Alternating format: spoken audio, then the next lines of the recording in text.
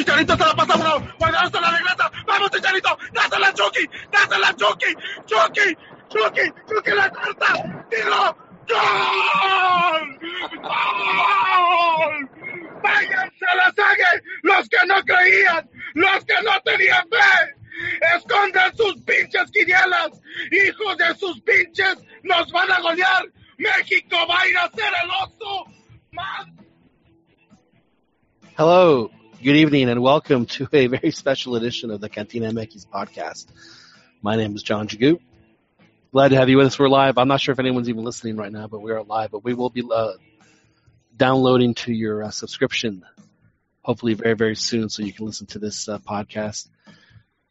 Crazy day, unexpected day. We're going to talk about that. Mexico gets a big win, a huge win, the biggest group stage win they've ever had in the World Cup, I think, without question.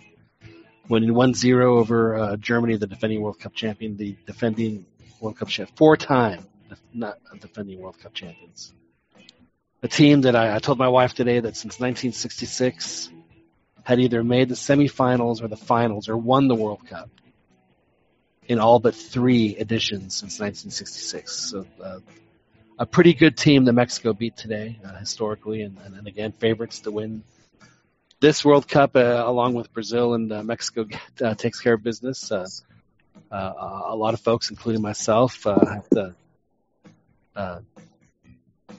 be very humble and respectful of what we have thought in the past and what we say now. It's been a very impressive performance by the players and by the coach, Juan Carlos Osorio. So a tip of the hat to all of them, and I know that a lot of Mexicans all over the world are still celebrating. I was celebrating today.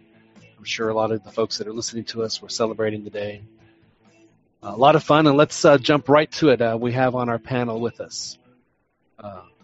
It's actually, you guys are ganging up on me. It's 3 Calis. Because this is a very West Coast oriented show, since you guys are 2 hours earlier, and me, John Jagu. Let's start with Joel Aceves, who joins us from Southern California at an undisclosed location. Joel, thank you very much for joining us. Thanks for taking the time. I don't even know what to say, Joel. I'll let you say it. Well, John, I had to come in because I had my share of coral to eat. I was one of the culprits, I should say. I was a big JCO detractor. I had zero faith in the Colombian, and he proved me, not that he needed to prove me, but he proved me wrong. I had talked about the one thing Menotti said, like the 3 things you need for to be a good coach, according to El Flaco Menotti, champion with Argentina in '78. So he said you need to have an idea, you need to get the players to believe in your idea, and then to be able to execute it. And JCO did all 3. And if we read a lot of the post-match, pressers. Sure. A lot of the they give a lot of credit. A lot of the players give a lot of credit to JCO, and they say that the victory is dedicated to him. And it shows how much they believed, how much faith they had in his plan. And they also talk about. Go ahead. I'm sorry. Please. Yeah, they also talk about how they already had this plan to face Germany for a couple of months now. So they had been, I guess, just to hear about the way JCO is, he communicates these type of things to the players.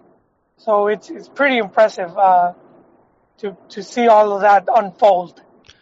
It's not just the faith that the players have in him. He has shown it's the faith that he has in his players that they're going to be able to execute what it is that he's been trying to do. It may have taken him a while to figure it out, but I think that we're going to start seeing that. We obviously started seeing that even in the lead-in matches, and then of course today with the 1-0 victory. It's great to have you on, Joel. I want to introduce the rest of our panel.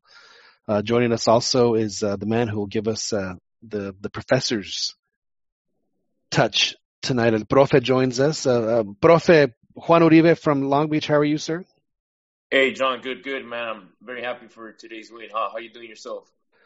Doing very well. Now, Profe, you pointed out something on the Twitter that I thought was real interesting, where and even Chicharito even echoed the sentiment afterward, where you said that they were harassing the midfielders to the point where Boateng was the one that had to be the distributor, and he, nothing against Boateng, but he just doesn't have the vision or the accuracy as the two other guys in Ozil and the guy from Real Madrid whose name is eluding me at the moment, Cruz. And Chicharito even said that our goal was to harass Hummels and to harass Cruz to make him uncomfortable coming out with the ball. Yeah, I saw that interview that he gave, the article on FIFA.com. I think Martin Del Palacio wrote it or something. Mm-hmm. And that kind of that reinforced my thought that it was also Hummels. Because Hummels is they compare him to Alanis, and I think they don't just resemble each other. They have a similar skill, very similar skill set. They can bring the ball out from the back, and so their goal was to keep Boateng open, let him be the guy to try to deliver that that outlet pass or send that cross from the backfield. And I think his touch isn't as refined as the other players. But there was something else too, John. No. What was that? What they also did was they in the way they set up their counterattacks, they would Germany was there's some screenshots. I'll see if I can put them on the Twitter chat or something so you can share them. Oh, I'm not sure if I can share them, but I'll share them with you guys. They basically when it was Mexico's chance to defend, they would leave a player high, and Germany would just leave players wide open. Like you had Chicharito near the center of the pitch, wide open. You had somebody else on the right, being marked, I think, by Hummels. But it was very interesting that they were so I don't know what word you would use, cavalier, Sure. And then when Mexico, when they would go forward, they would prevent the German counterattack by marking certain players very closely, the midfielders in particular, Cruz, Khedira, Ozil, and so they were very meticulous, very deliberate in their approach. I mean, it was down to the. Yeah, Mexico, they did not have the lapses in concentration that we've seen teams in Mexico in the past have in this game. And if they did happen, they were rectified very quickly. Now, Profe, it's been a while since you've been on the show. Do you want to hear it just once before we continue? Just one time? You have to do it. You have to do it, John. Joel, should we do it? Just once? Yes, I'm all for it.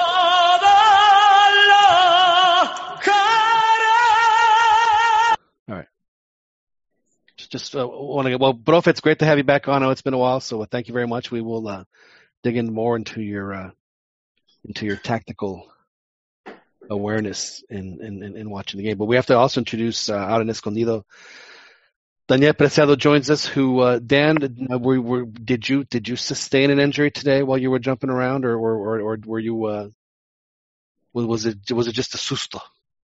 Luckily, the adrenaline, I think, was pumping throughout the game. So I think my legs and my more importantly, my Achilles tendons were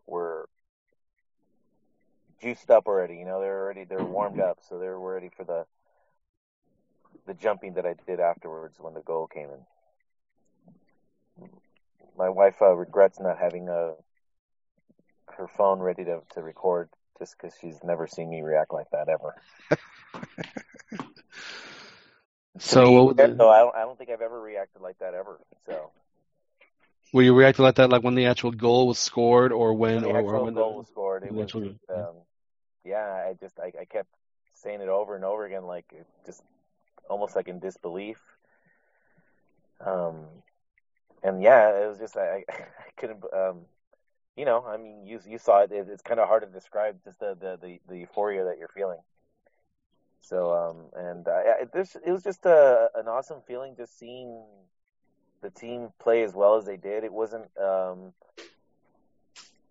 like other really good performances where they were just holding on. I know that was the posture they took in the second half, but I think it was because they expended so much energy in that first half that I think they just I don't know if he knew they were tired or if that was just the original plan, just to go and sit on that lead. But even still though, I think it was like it worked out perfectly because the chances kept coming throughout the second half, even after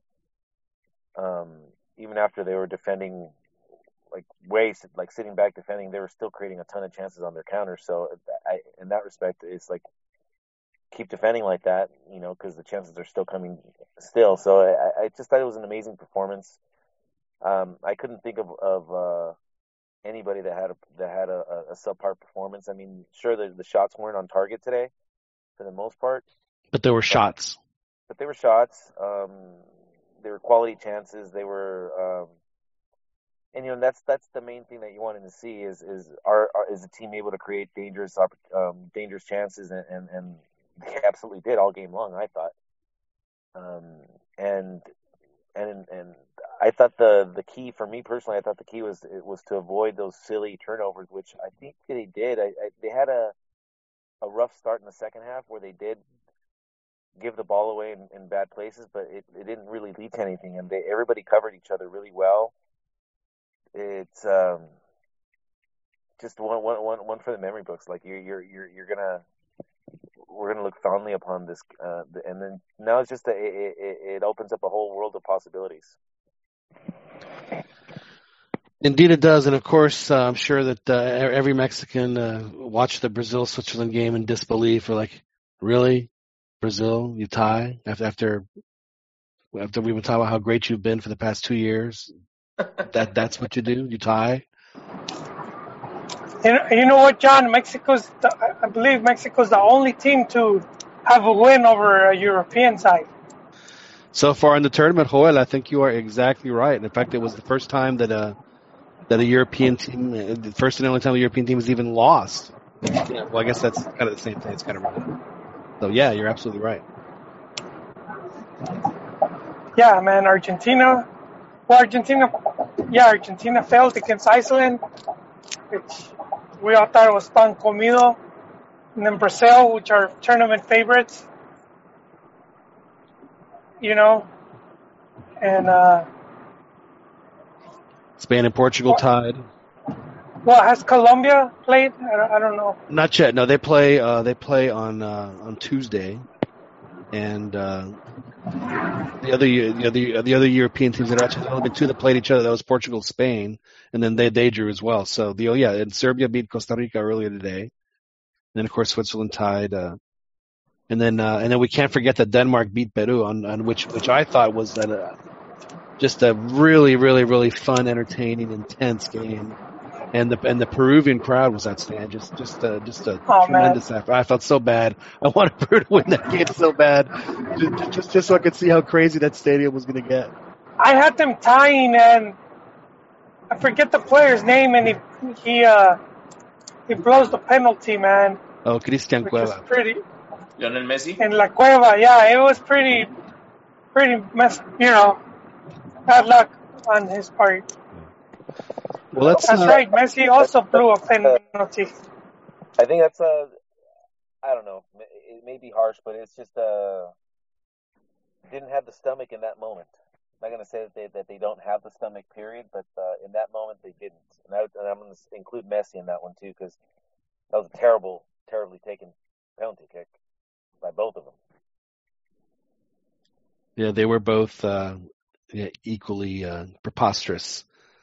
I mean, Messi put it in the one place you don't want to put a penalty kick, which is right at chest level. Yeah, chest level. If the guy guesses right, so like halfway between the middle of the box, and it was just he didn't even push it to the side. I mean, it was not a terribly difficult. Like, you didn't have to be the world's best goalkeeper to stop that. Do you think you could have stopped it, Dan? No. Joel? I said not the world's best. I didn't say. I don't know, man. No. What's the name I of did- the goalie that was reading the paper, Joel? The goalie that was reading the paper. Yeah, during an Atlas game. Oh, is the Oh, yeah, he was reading a book. What was that Yeah. guy's name? Go on, profe. You were so eager to. It's Jamaicón, right? No. Yeah, It was a goalie. That like he was so bored Yeah. he was reading the papers. That's the Jamaicón. During a clásico. It was el tubo. Oh, my bad. El tubo, yeah. El tubo. Jamaicón is, yeah. That mixed up the names, yeah. The rayas were changed. Yeah, exactly. Maybe we should have asked you a Pachuca question, How profe. much? You never crossed Yeah, man. That guy was goalie for Campeonísimo, but El Tubo Gómez, ¿no? Yeah, el tubo, yeah. but not for the national team because that was the León keeper Right. was the main guy when it came for the national team, So Joel, which was el Cinco Copas, which it was a good. Did you do it on purpose, John? Because Marquez did become the third Cinco Copas now. yes, he did. He did. He, and it was. I thought that Tecatito was going to be the play there, and he went defense, and I'm thinking, man, it would be really nice to have that guy on the wing, but and in the end, it ended up working out, and Mexico were able to dispossess the Germans quite a bit more after when Rafa came in. I don't think that's so. It was. It ended up paying off. But I was asking about because I was wondering what goalie you would conjure up of whose spirit you would conjure up, Joel, to try and stop Messi's penalty kick. Probably Brody. I just, I didn't get to see Tubo play. I grew up on El Brody Campo, so I would conjure. Yeah. That's who I would conjure. Yeah. Would you wear the colors to try and distract Messi? Yeah. Hey, you know what? And I was playing Sunday Pub League at that time, and it was funny to see a lot of keepers would actually, not just little kids, but also grown-ups would wear mock-up goalkeepers. Some of them were pretty bad, man. Yeah, they were. I would. You have to. I would. I would wear one of those. You have to. Yeah. Multicolored kid. Yeah. All right. So Mexico gets the goal today on a textbook counterattack where they were able to dispossess and then very quickly advance the ball up the field, where I think it took them. It was basically 4 touches, and Chicharito was breaking, and then he had the very good sense to lead Lozano absolutely perfectly, and Lozano, didn't have the angle, found his spot and then took it and surprised Neuer on the near post and just blasted it right by him, and that was in the 35th minute of the first half, and the entire play started because Herrera was able to tackle Khedira off the ball, and then Moreno didn't even hesitate, just snapped it to Guardado, who then one time that the Chicharo, who was able to, or was it Chicharo then Guardado, and Chicharo took off, and it was Joel, I think you mentioned there when it happened was his. It was like a medio goal de Chicharo, with the way that he started the play. Yeah, it was a great pass, and then Chucky did his thing to finish it. Chucky was worrying me there, man. I was calling him a pecho frio during the match. He had a couple instances, man, where he'll get the ball and he would just not know what to do with it. Well, he wasn't the only one. There were a couple of guys that were taking one too many touches. Javier had one too many touches too. Yeah, and but then finally right there I guess he got the ball where he's more comfortable with it. And he did brilliant to finish it. That was an overall very good play. He did that play. Kudos to all the players. All season long. You know what? Before Chucky took it, cut in with his right, I thought it was perfect for his left from the beginning. Yeah, but he is. He's gonna shoot with his right when he absolutely has to, and That's what he did there. Yeah, I mean, it was perfect. You know, I'm glad he did, but I was thinking that he should have taken it with his left wide open, one-on-one against the goalie. Well, you know, it's funny Hey, because. Go ahead, Juan. well, that's my other slice of craw I have to eat with Chucky as well. And I had been calling him a Pecho Frio for a long time. And I said how these are the type of matches where he has to shine, you know, where he has to show. Because he's able to do it against lesser teams, but this is where we need him to do what he does best. And I had said how he hadn't been able to in other games. And he did it now, you know. But you know, but that's fine though, because I mean, at least you recognize the fact that you know that Chucky's a good player, and you know, has he, you know, had he stepped up in big games, not really, but he'd only played, you know, 2 or 3 at the most. It is not. Yeah. His sample size isn't particularly big, but I mean, at least, you know, you have the good sense and are you know have the intelligence to understand that you know that he could absolutely have that kind of performance, and you kind of halfway expect it. Yeah. The thing that I don't understand about this whole Osorio thing from the get-go, is especially from the folks in Mexico, is they never even gave Osorio a chance. I mean, from the like I said, from the minute the first press conference was over, they had the daggers out. Actually, they had the daggers out during the press conference, and it seriously, and it never ended. I mean, I was watching Fútbol Picante tonight, and they were just you know there was. The players, you know, did 95% of the stuff. I was like, guys, you know, let's. Did Sven get this kind of heat on him, or was the press very nice to Sven-Goran Eriksson? I think the press is awful to everybody, to be honest with you. But I think this coach seems to have gotten a little bit more, because I think it's because of his way of talking, his way of being, his way of answering questions. And also because of social media. I think it's because he's Colombian, man. I think if he was Argentinian, they would cut him some slack, and they would, you know, like Bielsa, you know, because his approach is very similar, not exactly the same. You know, but if he was Argentinian or you know, it's Italian or some country that has a better soccer than Mexico, where Mexico hardly ever beats them, it wouldn't be an issue. But because he's Colombian, and you know, Mexicans consider their soccer to be above Colombia's, and the league's, you know, considered above their, you know, his resume wasn't that impressive,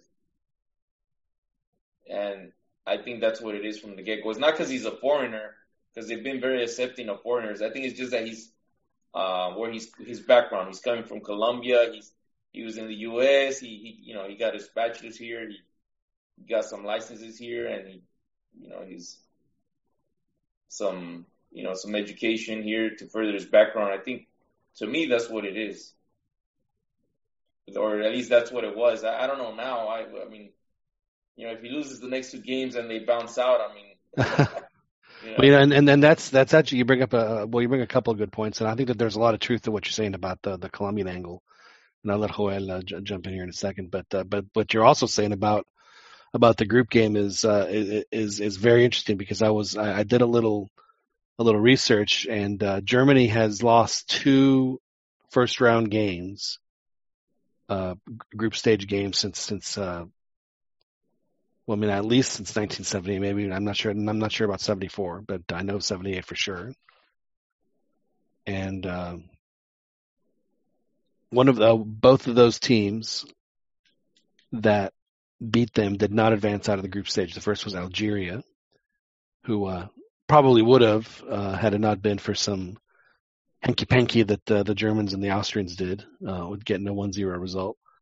And then the second one was Serbia. That was back in South Africa, 2010. And that is one of the interesting things that I saw about that. So there's definitely a lot of work to do, and getting the 3 points is huge. I mean, Mexico could conceivably get 6 points in this group now that they've beaten Germany, and still miss out on qualifying for the group stage. So there is still plenty of work for Mexico to do, and I think that Javier Hernandez even pointed that out himself on his little Twitter feed by saying, "Hey, yeah, it was a great win, and we all celebrated it." But he said, this is just one step. There's still we still got stuff to do. So let's take everything toma con medida, like Corona Extra. Nada con exceso, John. Nada con exceso. Joel, have you felt that from the Mexican press that they've just been from the very start had issues with Osorio and just never gave him? Yeah, but like I agree with what Dan said. They've done it to everyone. A while back, our friend Martin was posting some old clips of some of the heat that La Puente was getting. He was getting pretty bad, man. Right. Just before the 90. I've forgotten about that. I've forgotten just how hard he got hit. Especially if you guys, I don't know if you guys remember, but leading up to the 98 World Cup, they had a couple friendlies and Mexico was looking really bad. Right. See, and that's why, Joel, it made me wonder if these guys were even watching the games or just looking at the scores when it came to at least the first couple of friendlies, the one in the Rose Bowl and the one in Mexico City, the one against Denmark, I think, that was kind of a throwaway. But those two, and I think we pointed out on the show, I mean, yeah, they only scored one goal, but they were doing things that were very interesting as far as connecting and having an understanding of each other's positioning, and they were finding each other a lot on the field, and they were generating a lot of chances. And I think that has obviously spilled into what we saw today, because it wasn't just on the counter that Mexico was creating chances. They were able to bring the ball up and create. Now, did they all end up with a shot on goal? Not necessarily, but I mean, it was still, there was something there. There wasn't that many giveaways to the Germans. There was always, something positive happened in Mexico's possessions 4 times out of 5. Yeah, and I guess, and then just to finish off, I guess like social media has makes things worse now. It highlights them even more. Well, it amplifies both the good and the bad. Yeah, there you go. And Mexicans, for whatever reason, seem to enjoy the bad more than the good sometimes, and so yeah, that certainly does.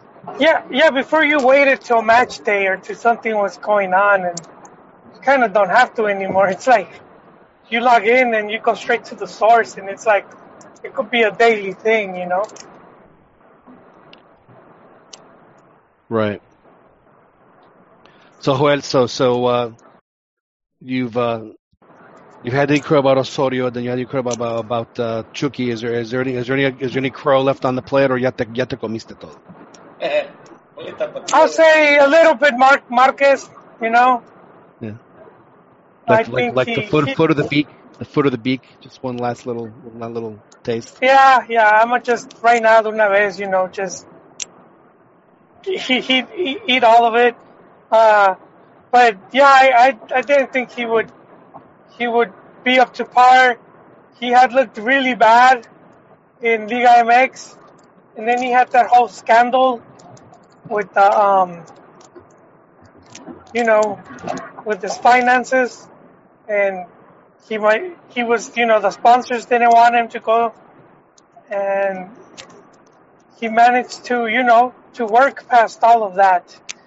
There's a pretty good article, I think Tom Marshall wrote it, about Marquez, about what he went through. Talked about how he couldn't sleep and he'll cry and all that stuff. Sure. No, it's pretty good stuff to read, huh? Yeah, you're absolutely right. He said he did, that he not knowing what was going to happen to him, to his wife, to his kids. It was Yeah, a every time lot he of heard someone sleepless knocking nights. at the door. Yeah, and he's, I did want him to play, to get his fifth World Cup, just because everything he's done, and and what he's done for Mexican football, he deserves to be there.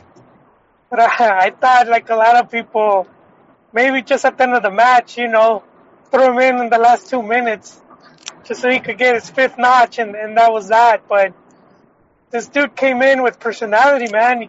He put on the captain's armband, and as soon as he came in, if you guys could see, he's already telling people what to do. Yep.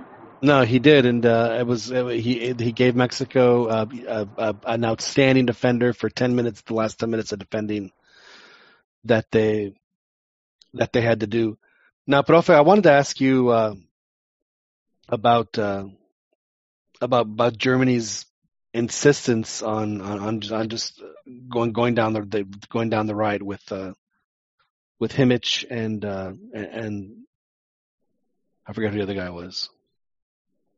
But anyway, I think it was Muller, no? Did that make that Muller? Thank you. So didn't that make them a little predictable, a little too predictable, perhaps?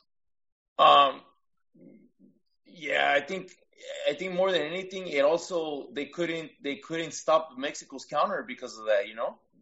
That guy Kimmich, he was always he was practically inside Mexico's goal box. There's a heat map of him, and he's of his game, and most of the time he's up there, like inside Mexico's half, practically more of a winger, offensive. So he left a huge hole behind him, and Mexico was able to exploit it. Yeah, absolutely. And Hummels, I think there's an interview of Hummels, and he's complaining about that. He's saying, "Hey, look, we weren't very disciplined tactically. We left a lot of holes." Did he also complete his interview by saying, "I can no longer call myself the Alanis of the Bundesliga," and did he retire as the thing? He should have, man. Yeah. Dan, you mentioned also before the show that you thought that there was not really one Mexican player that you could say had a subpar game, and the guy that I thought who really had a massive game, and I stood up and gave him a standing ovation, was Hugo Ayala, who played the game of his life. Yeah, I would say him, Gallardo, who I was adamantly opposed to him starting. Right. I actually thought it was just Osorio playing little mind games with everybody. But man, he shut me up. He had a fantastic game, and he did manage to push forward, to keep him honest too. So he had a very complete game. It was. You go up down the line, and they all came through. I thought Ayala was fantastic.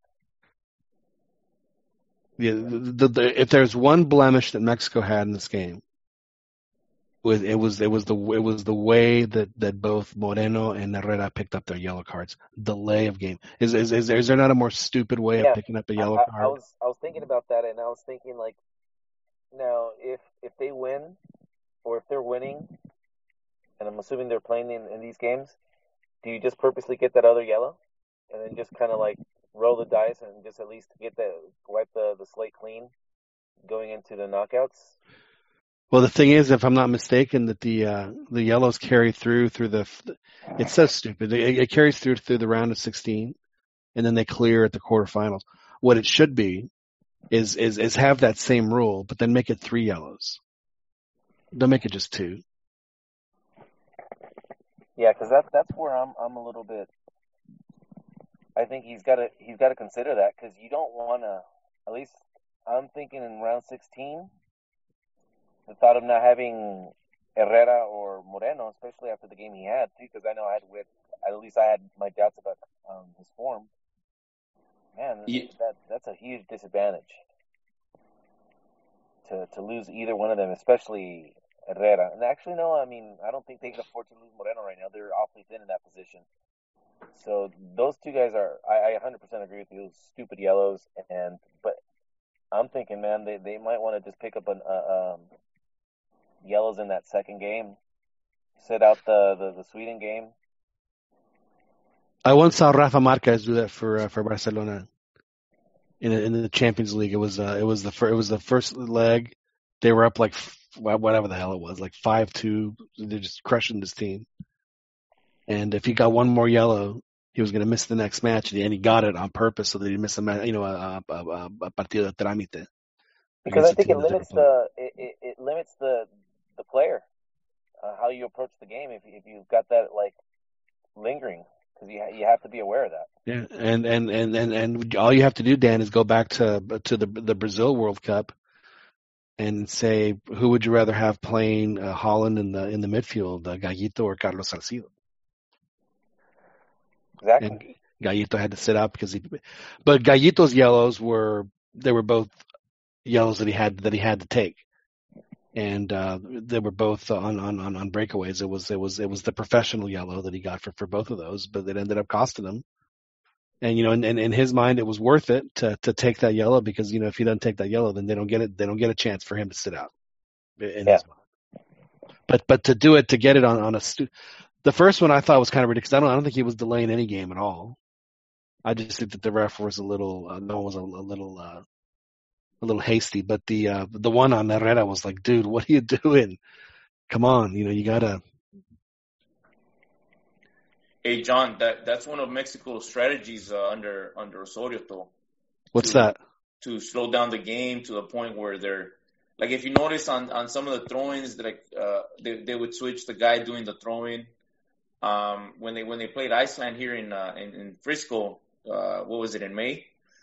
That one of the things the Iceland coach commented on was that Mexico had a lot more experience, managing the clock. So I wasn't really surprised that they would do it, but they just pushed it a little too far, and I think the ref was gonna. He showed them, hey, I'm not gonna let you guys get away with this,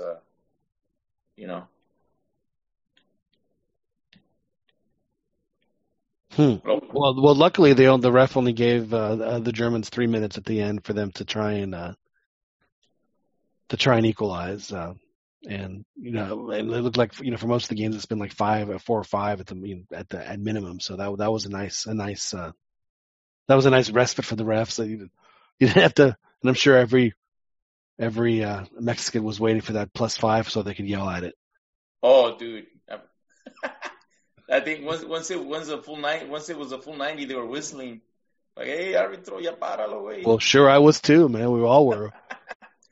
That was at minute 55. Well, I'll be honest. I mean, for me, it starts with minuto uno. It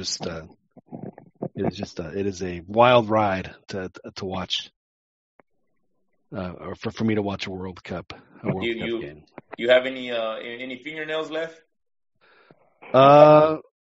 Well, it's not. I mean, like I said, it's it's honestly, and I don't know what it is, but it is the craving of the cigarettes during these games. Oh. I did want to ask you something though, John, since you are you watched probably more than any of us here. Is this their best performance?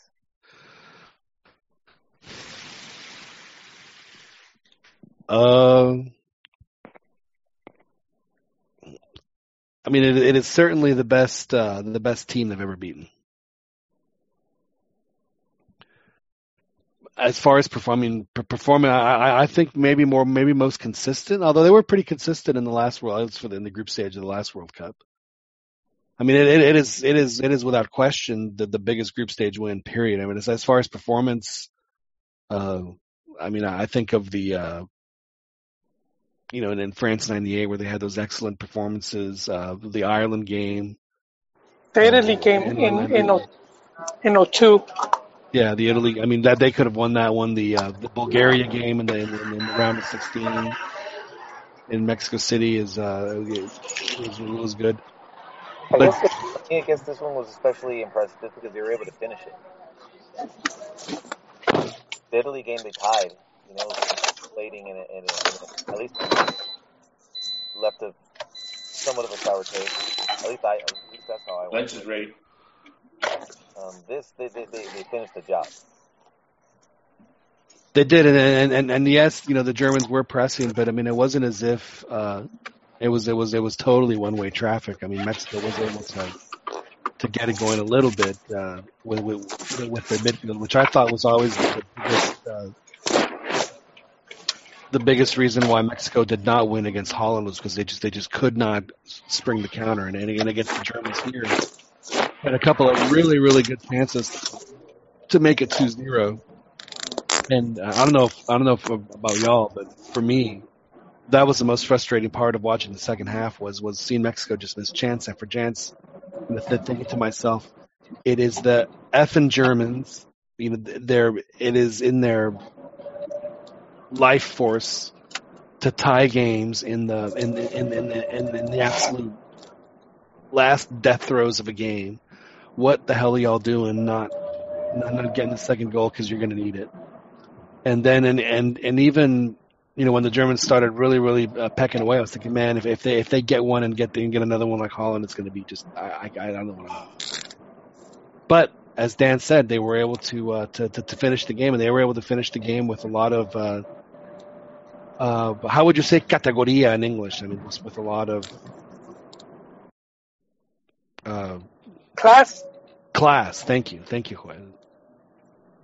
And then you're absolutely right. Then that was a very impressive part of the game. Oh, I was gonna remember there was the other team that Spain lost their first match in South Africa to Switzerland. It was 1-0, but Switzerland did not make it out of the group. Chile ended up making it out of the group stage. So Mexico's work is still far from done. It is far from done. See, John, why are you saying these things? Because I don't want people to put the cart in front of the horse. That's all I'm saying. Are we switching roles here? No. I'm feeling super confident now. Yeah. I thought I was amargado, man. I'm not switching roles. I'm just I'm self-loathing. I look at I look at it's one of the things I do for a living is that I look at situations and go, hey, when was the last time this happened with Germany? Oh, this team did. Oh, but you know what? They did, and then I went back to the other one, and so now. Well, there's also happened, huh? I'll say it also happened in 1974, and the East Germans actually beat Germany in the group stage, but then they both had advanced, and they both advanced to the knockout. So it has happened. And we were also talking though about the Champions Curse. Yes. In fact, I wish Ron, maybe on Thursday, Ron will discuss, because he actually had Mexico and Sweden advancing from this group because of that very Champions Curse. What is a Champions Curse? Well, basically, like in '98, you had France winning the World Cup, and in the ensuing Cup, they went home at the group stage. And the same happened to Italy and Spain. So we've been seeing it happening to some of these teams where, in Liga MX they call it campeonitis. Well, I'll tell you the best case scenario. They're the two best case scenarios that can happen for Mexico. Is if they win against South Korea, it would be outstanding if South Korea goes into that game with 3 points, because then they could play the Sweden game, guaranteeing themselves a chance, even with a tie, to come in first place in the group if they're able to. Yeah. That's what I had Mexico doing. I had Mexico beating South Korea and tying Sweden. So if it still happens that way, I think Mexico could hypothetically win the group and avoid Brazil. Hopefully. Avoid Brazil. Scenario that might play out, though, a possible scenario is if Sweden wins. Not if Sweden wins. They have that game against is going to be like super crucial. Well, if Sweden beats South Korea, right, and then they play Germany next, and Mexico plays South Korea next, If Sweden and Mexico win those matches, then Germany and South Korea are eliminated from the World Cup. So that's the other best case scenario right now for Mexico. Well, John, I want Germany to go through as second, because I would like to see them play Brazil, man. In the round of 16.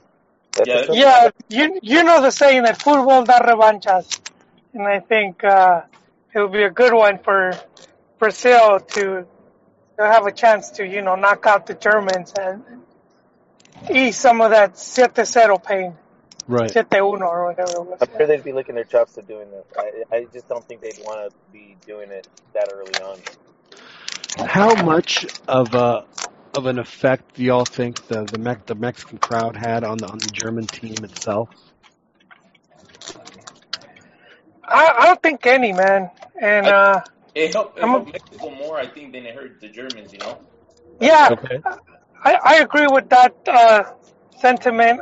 I was watching the players' faces when during the anthem and the whole stadium with all the Mexicans at the stadium were singing, and you could see some of the players were happy to hear that. Did you stand up and sing the anthem, Hoyt? I don't really know the words, John, but I just know like a couple of them. Well, you said Mexicanos, Grito de Guerra, and then something. Joey still looking at that guy named Macio Sare. And everybody knows the letter y con el dedo que Dios escribió. But you know what? Not to take credit away, but I think the timing was perfect for Mexico. Germany had been on about a 7-game winless streak. They had lost to Austria. Their last game was against, Saudi Arabia, which was like, a 2-1 win. Yeah, but it's rivalry. It's like yeah, they won, but it's like a team that is pretty poor, It's still Germany. Pretty weak. No, I know it is, but I mean, you still go through phases, and it's like if they're just not at the top of their game. We could arguably say that. I mean, I think the Mexico defense, did their part to deny them. They have so much possession outside the 18, but you always had Ayala, Salcedo, or Moreno, or somebody stepping into the shot to not even let it through or not let the dribble through, So I think it wasn't their day, but because of Mexico's game plan, man. Well, the Germans were always going to get shots off. It's just, but I think the key for me, at least, and Dan pointed out, it was absolutely huge, was the fact that Mexico didn't commit any stupid unforced errors in their, on their half of the field that would give the Germans, a cheap one. And it was, and that was what had happened in the. They did, John. Remember Guardado? One of the reasons he was subbed out is because he was having a poor game. Once he had possession, he had a lot of costly unforced turnovers. Mexico would recover the ball, and he'd be the guy to distribute it, and he put a not precise pass, and he put it in the wrong place. I think it's just the game plan worked, man. Ochoa made the saves he had to make. The defense stepped in. I don't think it was so much the Germans having a bad game as much as Mexico's game plan. To be honest, Joaquim Lowe was not ready for this game plan that Osorio came up with. That's my take, dude. Did Germany underestimate Mexico? No, I think they just, it might be that thing where, it's a meme. I think Jolie posted it, the one where, hey, we changed the lineup and we played like crap for 4 years that they didn't know what to expect, I think he came up with a game plan and he chose the players that would buy into his game plan, which is why, players with a lot of talent, a lot of potential in the future, like Pizarro and other guys, they weren't picked, because they just didn't have the mentality to follow through on Osorio, and they even criticized his methods. Elias Hernandez was another guy. He got, shipped off. Yeah, dude, they just didn't expect it. They didn't know they couldn't react to it, That's a very interesting point. Now, Joel, do you believe now that the Germans probaron Chile Nacional? They certainly did, John. Probaron el Sage Nacional. el Sage shop? Yeah. I think one thing that I saw, that put me more into the JCO bandwagon is after the goal and you see Marco Fabian run and hug the coach. He gave him a little. I think he gave him a little extra there, a little goose as he was running off. I'm not gonna lie. Yeah, man, he went up there and it says a lot because this guy he tells players why he's not playing them and he has them all convinced in his ideas and his plans. So right. I think I want to give some credit to some of the guests we've had.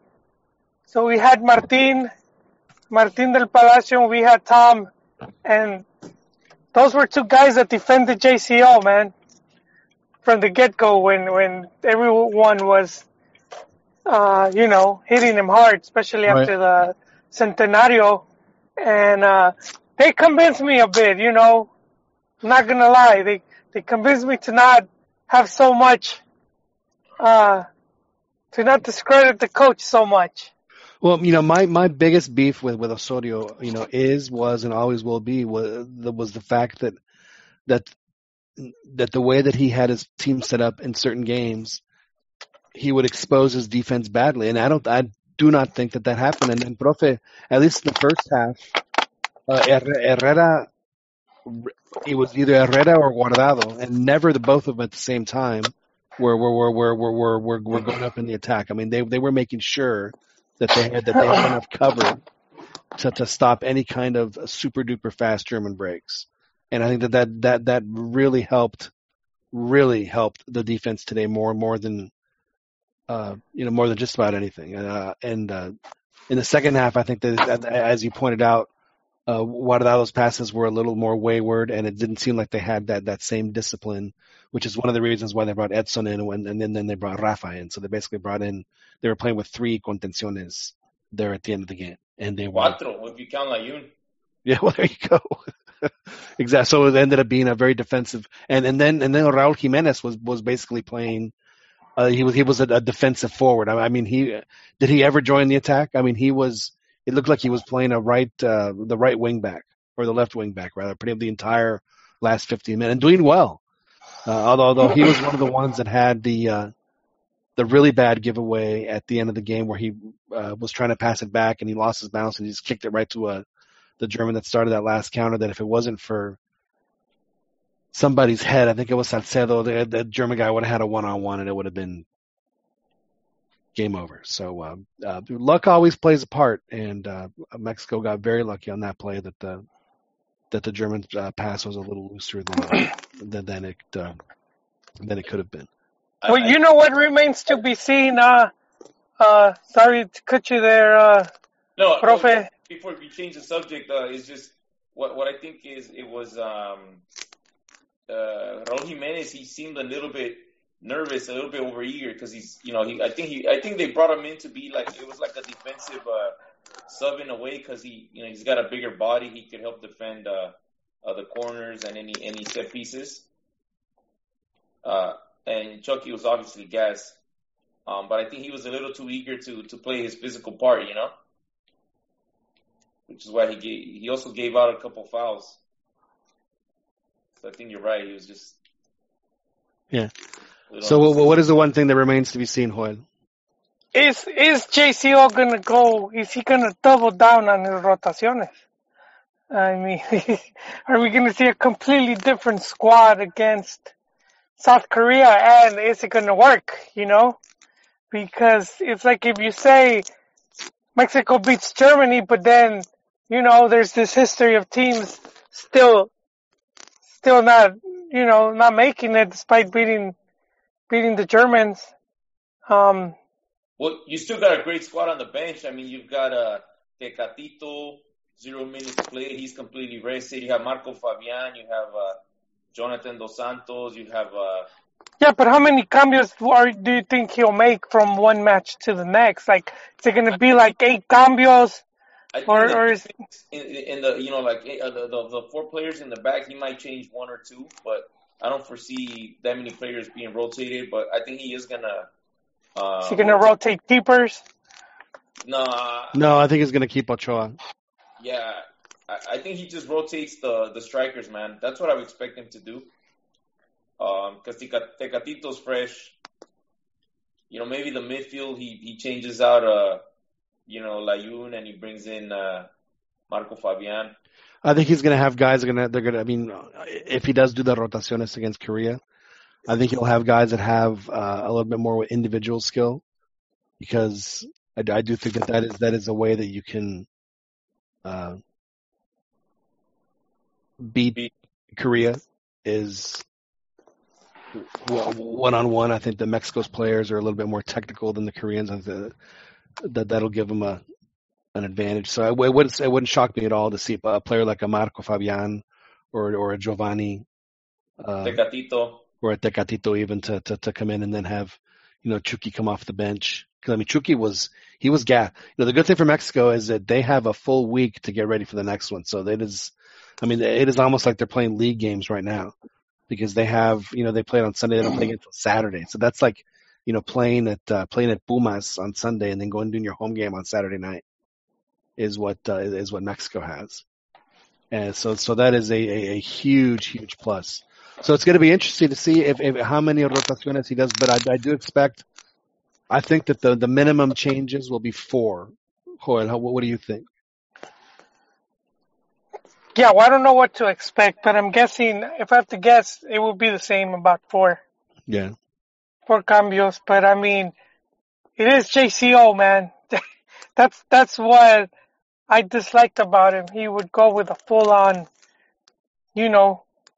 just an overhaul. Right.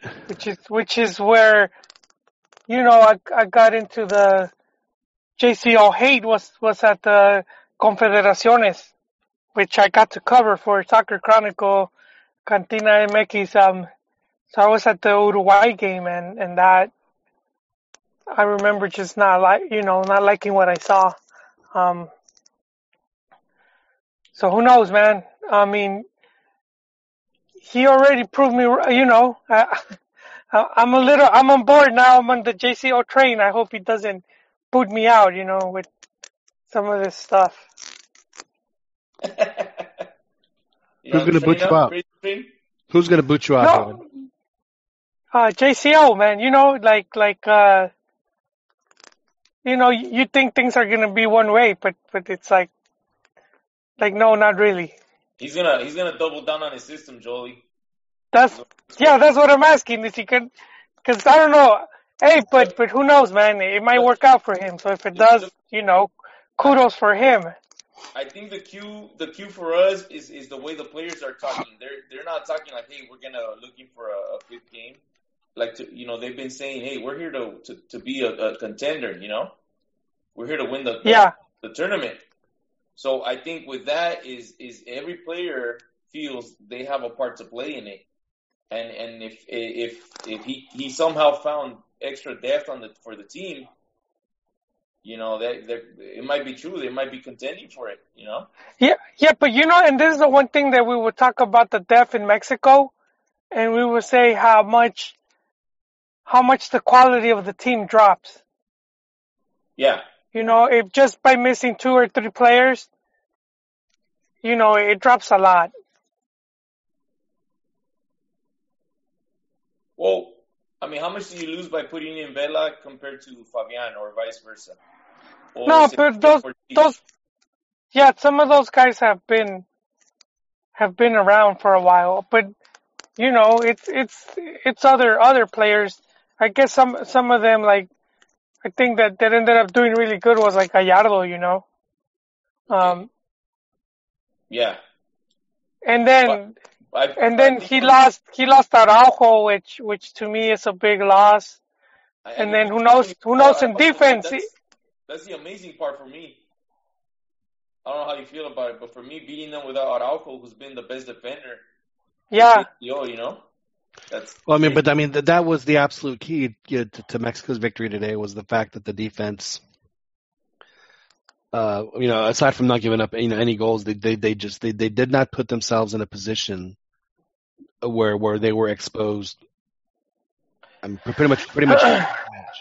And that's what did them in against Chile, and that's what did them in against Germany in the 4-1 was that they would just make a terrible pass and they're, you know, get caught wrong-footed and it was game over, and it just never happened in this. Yeah, and then look, going into France, going back to France '98, for example, Mexico have been playing really good, and then they get to the Germany game, you know, to the second round, to the round of 16 match, and they're missing Ramon Ramirez and El Emperador, and the team ended up paying for that.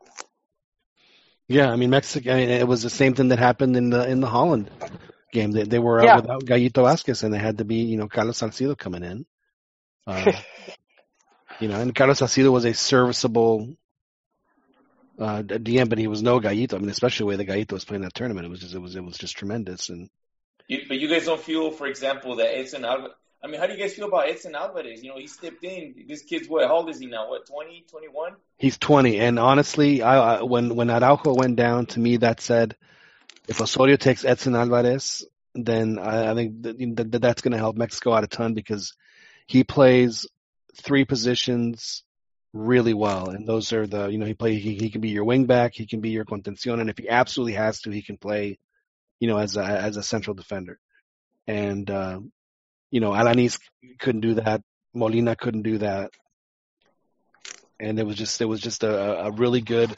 It was a blessing in disguise that Araujo left because of the fact that I think Edson Alvarez is is the future captain of Mexico. I mean, Machine? Oh yeah. You that sold on him? Oh yeah, absolutely. Wait, stop it, John, stop it. You did this to Chaton. Yeah, but Chaton. Let's not jinx this. All right. You know what though, John? How about your? I am pretty salado when it comes to that. He stepped in and he played like he's a freaking veteran, man. Yeah, I mean. Gallardo, dude. Gallardo was outstanding. Man, Pumas is like, why did we sell Gallardo to Monterrey before the tournament even started?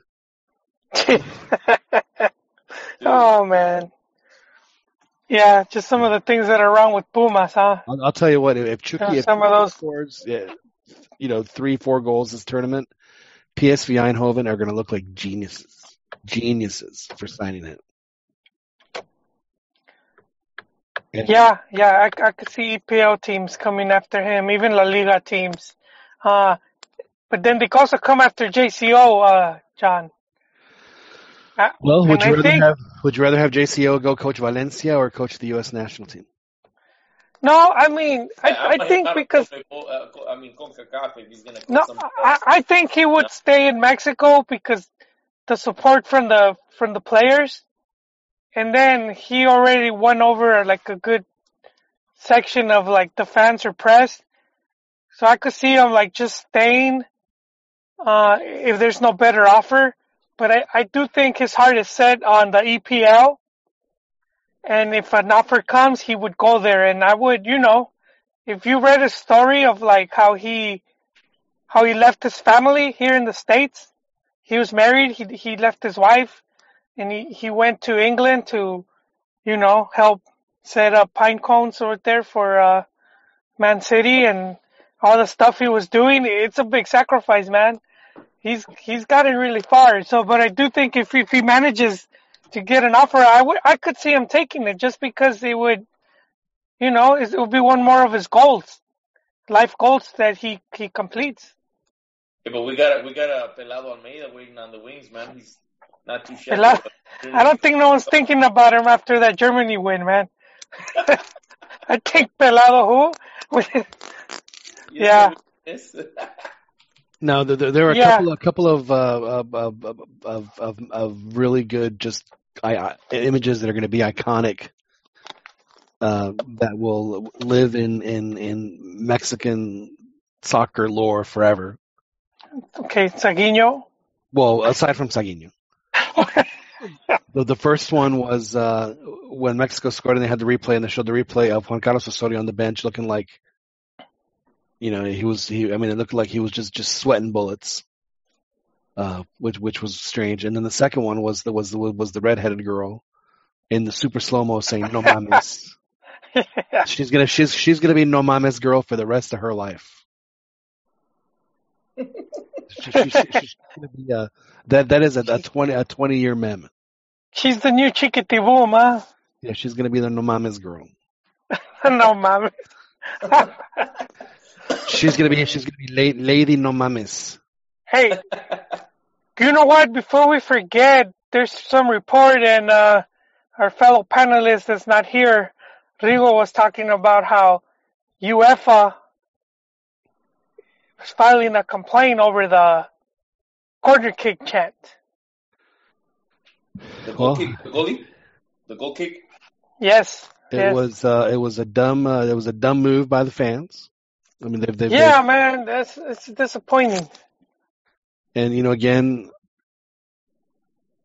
say what you want to say, but just understand that if it's like when we talked about this way back when, it's a lot of fun until someone loses an eye, and FIFA has lost an eye, and now they're mad and they want to. They want to end it, and it's just not worth it. It's just not. Say Sage, it'd be hilarious. Yeah, and it's UEFA that's bringing it up, and UEFA has taken some of these cases really serious. No, but yeah, it's no, I don't think anything's going to come of it. I think Mexico will probably get fined. Yeah, but they'll probably start kicking people out. Exactly. I guess but I don't think they could do that, because I was watching a picture of fans, and they all seem to have what appears to look like accreditation. Oh yeah, they have their own IDs, so you're absolutely right. So all you gotta do is zoom in, man, and zoom in the section, and that's it. So I hope they do that, and it'll be funny if they kicked a big group of them, man. No mundial. Oh, the fans. Por pendejos.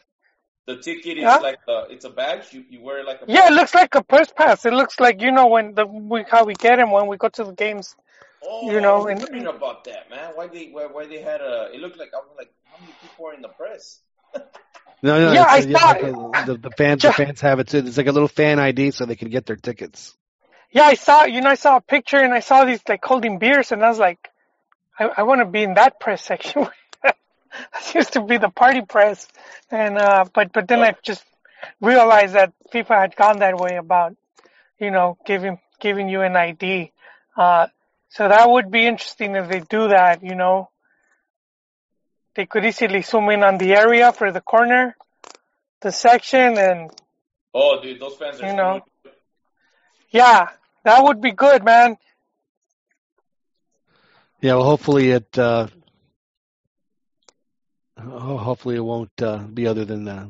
But I mean, I do think that FIFA needs to tell the fans, hey, yeah, we will kick you out. But they should do that instead of fining Mexico. I mean, I agree. FMF at this point has done everything to try to. They've condoned it. They've gotten players to speak up. This week on their Twitter, I mean, they had a picture that says "No griten puto." I mean, they couldn't be any clearer.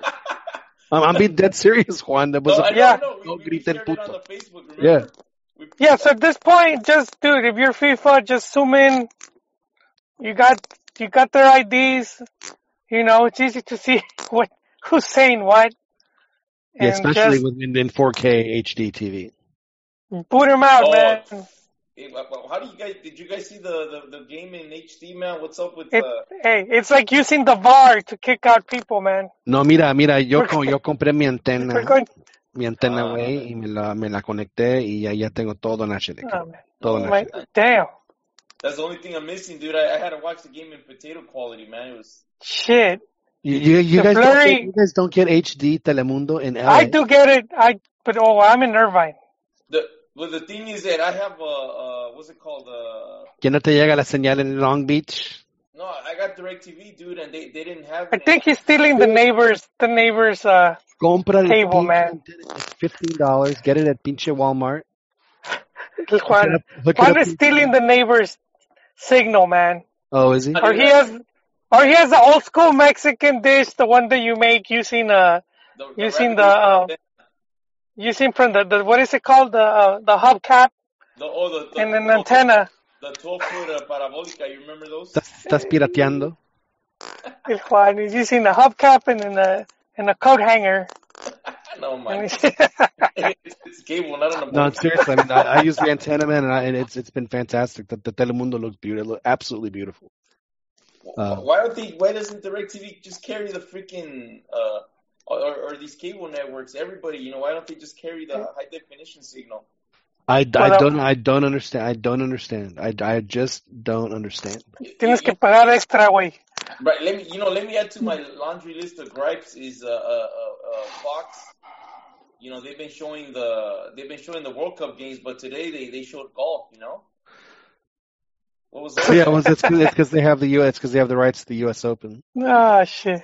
And but they showed games on FS1, and then they'll be back on Big Fox. I didn't find it on FS1. I was looking.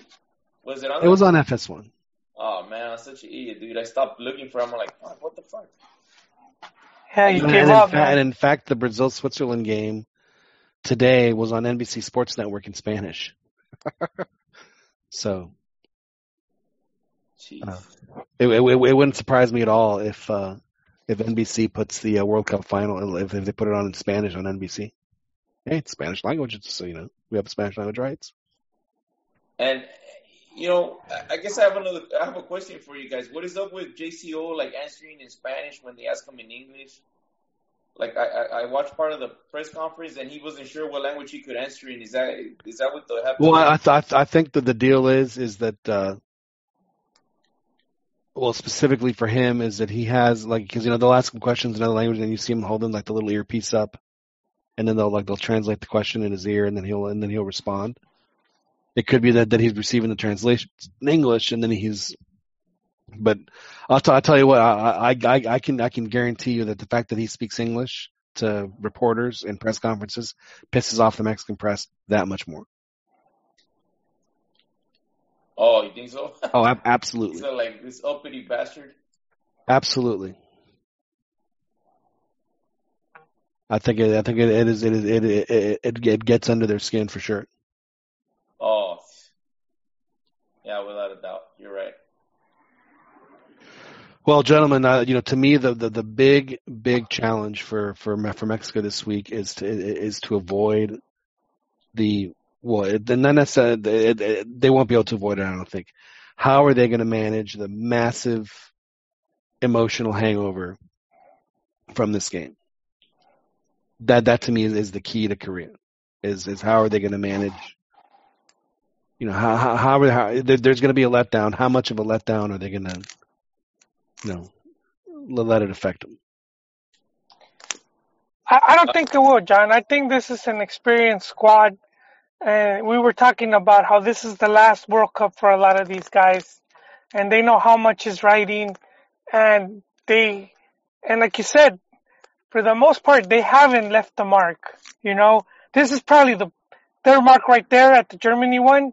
But I think they know they could leave a bigger one or even more. Well, I mean, one thing that we haven't mentioned is, you beat Germany in a World Cup. There are not that many more teams that are quote unquote better than Germany. So I mean, if you say, hey, you know what, if we can beat them, we can beat anybody.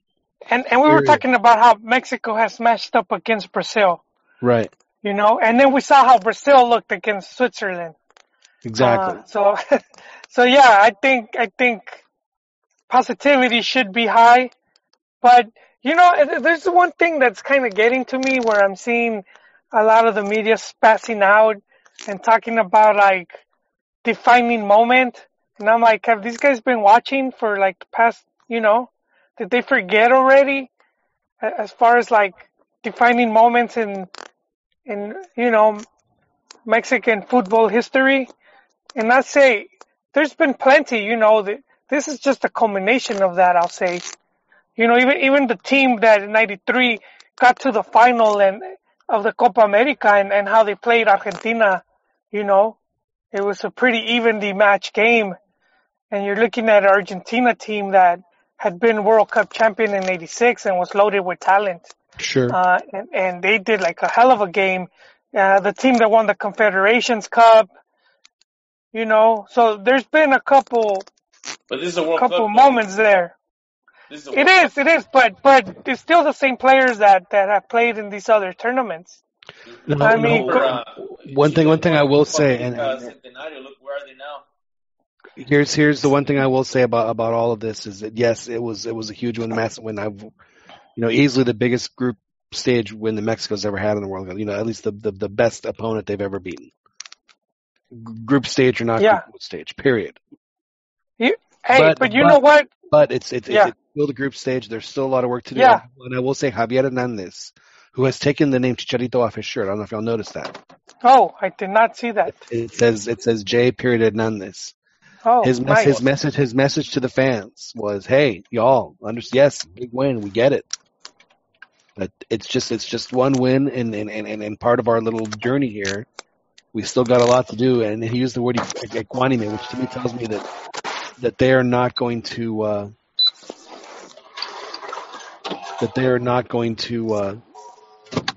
rest on their laurels. So I think that the attitude of them understanding that they have to keep it going. That certainly gives me hope that Mexico is not going to have that huge letdown that one would expect after winning such a big game. So that's where I do think that Mexico does have a very reasonable chance, and I do think guys that we'll see players with a little bit the ones who have the best individual flair. I think we'll see on the field against Korea. So that means Cepillo, Cepillo, Marco Fabián. So out of probably everyone, Fabián, I see Fabián and Giovanni playing. Yeah. Maybe the two Gios. I mean the Santos. The two Gios. Dos tragos. Los dos tragos. So, leaving Chucky out because he did score the game, score the goal. Who would you name as man of the match for Mexico? First half, H. Second half, Memo. Go ahead. Wait, who did you have for second half? Memo. Yeah, I agree. I agree wholeheartedly with Profe Cambia Rayas here. I think H was massive and also Ochoa, man, that one free kick, that was pretty much a goal, man. That was a spectacular save that he had. No question. I'm gonna go Hugo Ayala, only because. Ah, yes.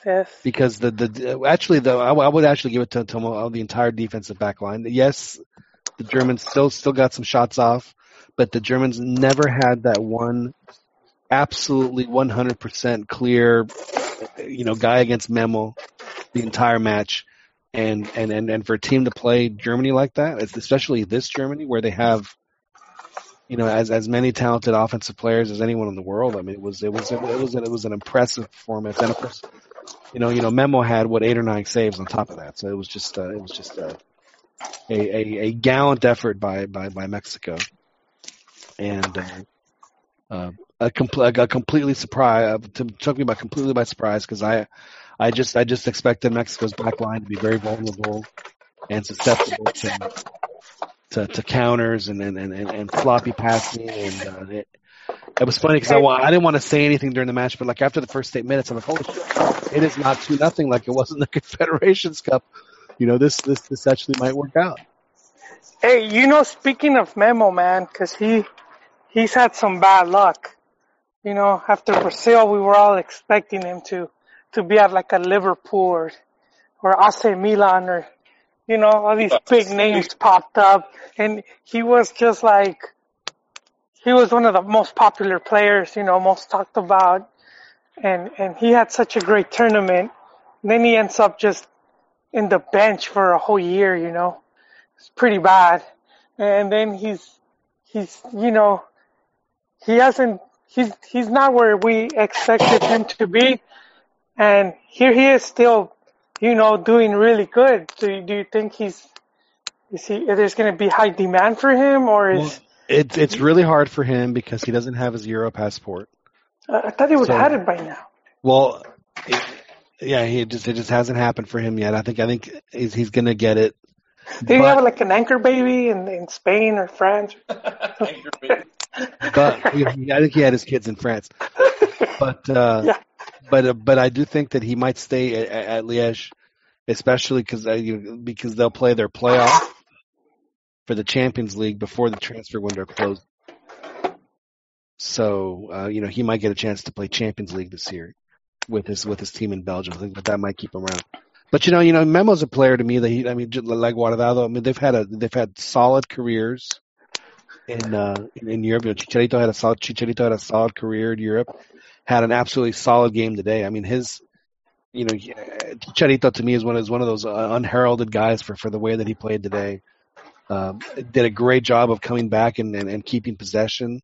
He set up the goal. He came so close to setting up a second one where Carlos Vela would have just had to have pushed it, and he missed it by a foot. I mean, by a freaking foot. He was out of gas, Vela, though, dude. Yeah, he was, but he was done. That would have been a nice one. Yeah, and Vela came out right after. Yeah, so just an all-around excellent effort by Mexico today, and hopefully we'll see that same kind of effort in the group games and for Mexico fans all over the world, it was just a great day to enjoy the game and celebrate and feel really good about the fact that a team that you follow had played as well as they could against the best team in the world and were able to get a result. I mean, there's not many teams that can say that, and not many fans can say that. So I hope that every Mexican fan just absolutely relished what they were able to witness today. Gentlemen, it's late. I got to get going, but yeah.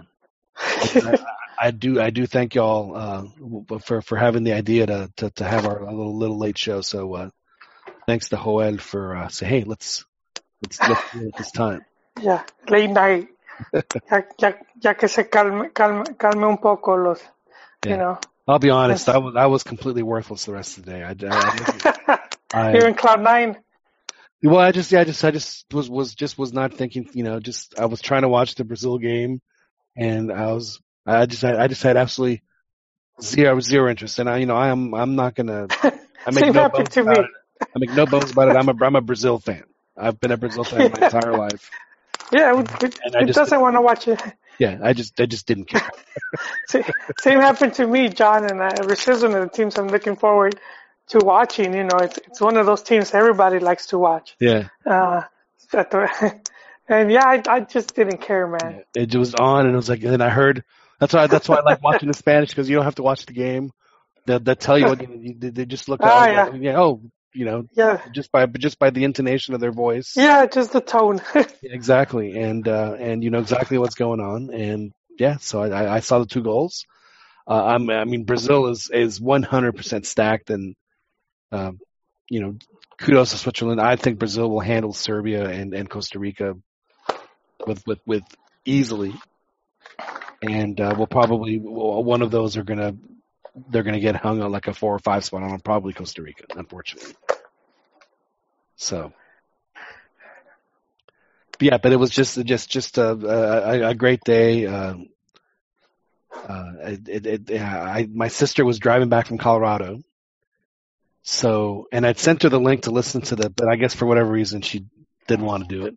So she's like, text me updates. I'm like, fine. So I sent her the updates, and then after Chucky scored, I didn't send her anything for the entire because I thought she was listening, right?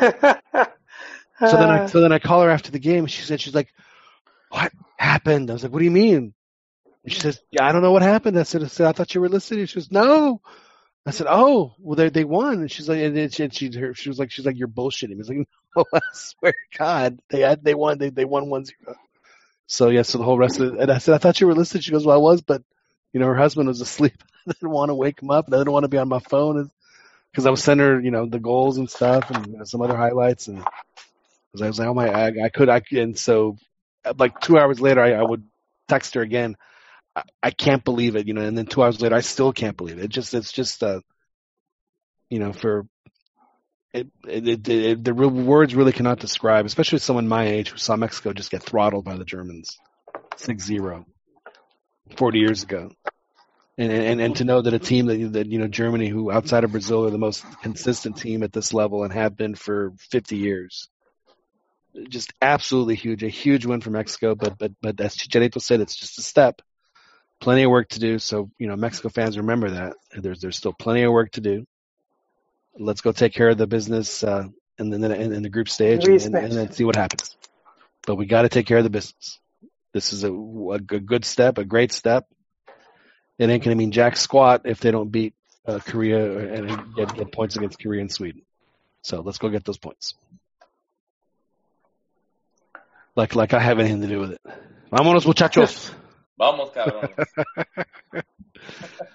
All right. Well, boys, do you have anything else that you want to say? I kind of went a little long-winded there. You want to wrap it up? No, that's Joel? That's it, man. We said all has to be said. Yeah. And it's going to be a long week. It would have been a much longer week had Mexico lost the match. Oh. Profe, any last tactical tidbits you want to throw our way before we wrap it up? I just wanted to ask you guys, what do you think about Brazil's group? Right now Mexico's sitting pretty. Job's not done, but under Osorio, they beat the teams they're expected to beat. So then, how does Brazil's group shape up? Do you think maybe I should say it, I don't want to jinx it, but. Well, it's what, Costa Rica and Serbia and Switzerland. Yeah. Right. I could see Brazil going and then either Serbia or Switzerland. I think it'll be Switzerland. And then there's the possibility that Brazil might not go in as first. Well, here's the crappy part from this, is that on the day that they play their third match, they are the first match, and then the Brazil group is the second match. So Mexico will not know. They won't have the luxury of debating, of who do they want to play, who do they want to avoid, so to speak. But I would bank on Brazil still winning that group because I think that they're going to win it on goal difference and probably have 7 points. Like I said, I think they beat Serbia, and I think they beat Costa Rica, and I think Switzerland beats Serbia too. So I think Switzerland's going to have more points than Serbia, and then. Yeah, I think Costa Rica is going to get goose-egged. I don't think they're going to win a match, unfortunately, for them. Así son las cosas para los ticos. So they're out, man, because I had them going second place. Well, stranger things have happened, but the they had to win the Serbia match. They had to have it. You got to get those 3 points there. Yeah, they're done. And it didn't happen for them. Yeah, so unfortunately, Mexico's not going to know. It'll be, that's going to be interesting because it's going to be then Brazil's going to have the thing. Hey, we have to either win this and avoid playing Germany or tank it and play Mexico in the next round. So the shoe could be on the other foot. To which I say, be careful what you wish for, Brazil, because ya le ganamos a los alemanes, güey. Simón.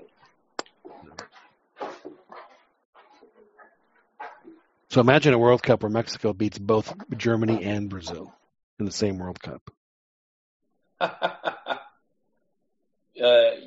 Argentina's going to ask us what's our formula. Yeah, exactly. Right. All right, boys. Well, be nice as cabrones. That's what they're going to say. Yeah. Profe, you going to be able to join us on Thursday, or you have busy? I should be able to. Hopefully, I might be a little late, but I should be able to. Busy there in the cantera. Yeah, exactly, man. Getting the cantera ready. Excellent. No. All right, boys. Well, Joel, thanks very much for joining us on this early Monday morning. Thank you, John. Game start in 5 hours, so get your rest. Always a pleasure to be on. Yeah, thank you very much, Joel. Juan Uribe, thanks for hopping on. Oh, thank you, John. It's a pleasure, man. And thank you for that Guadalajara. I needed it. For this one?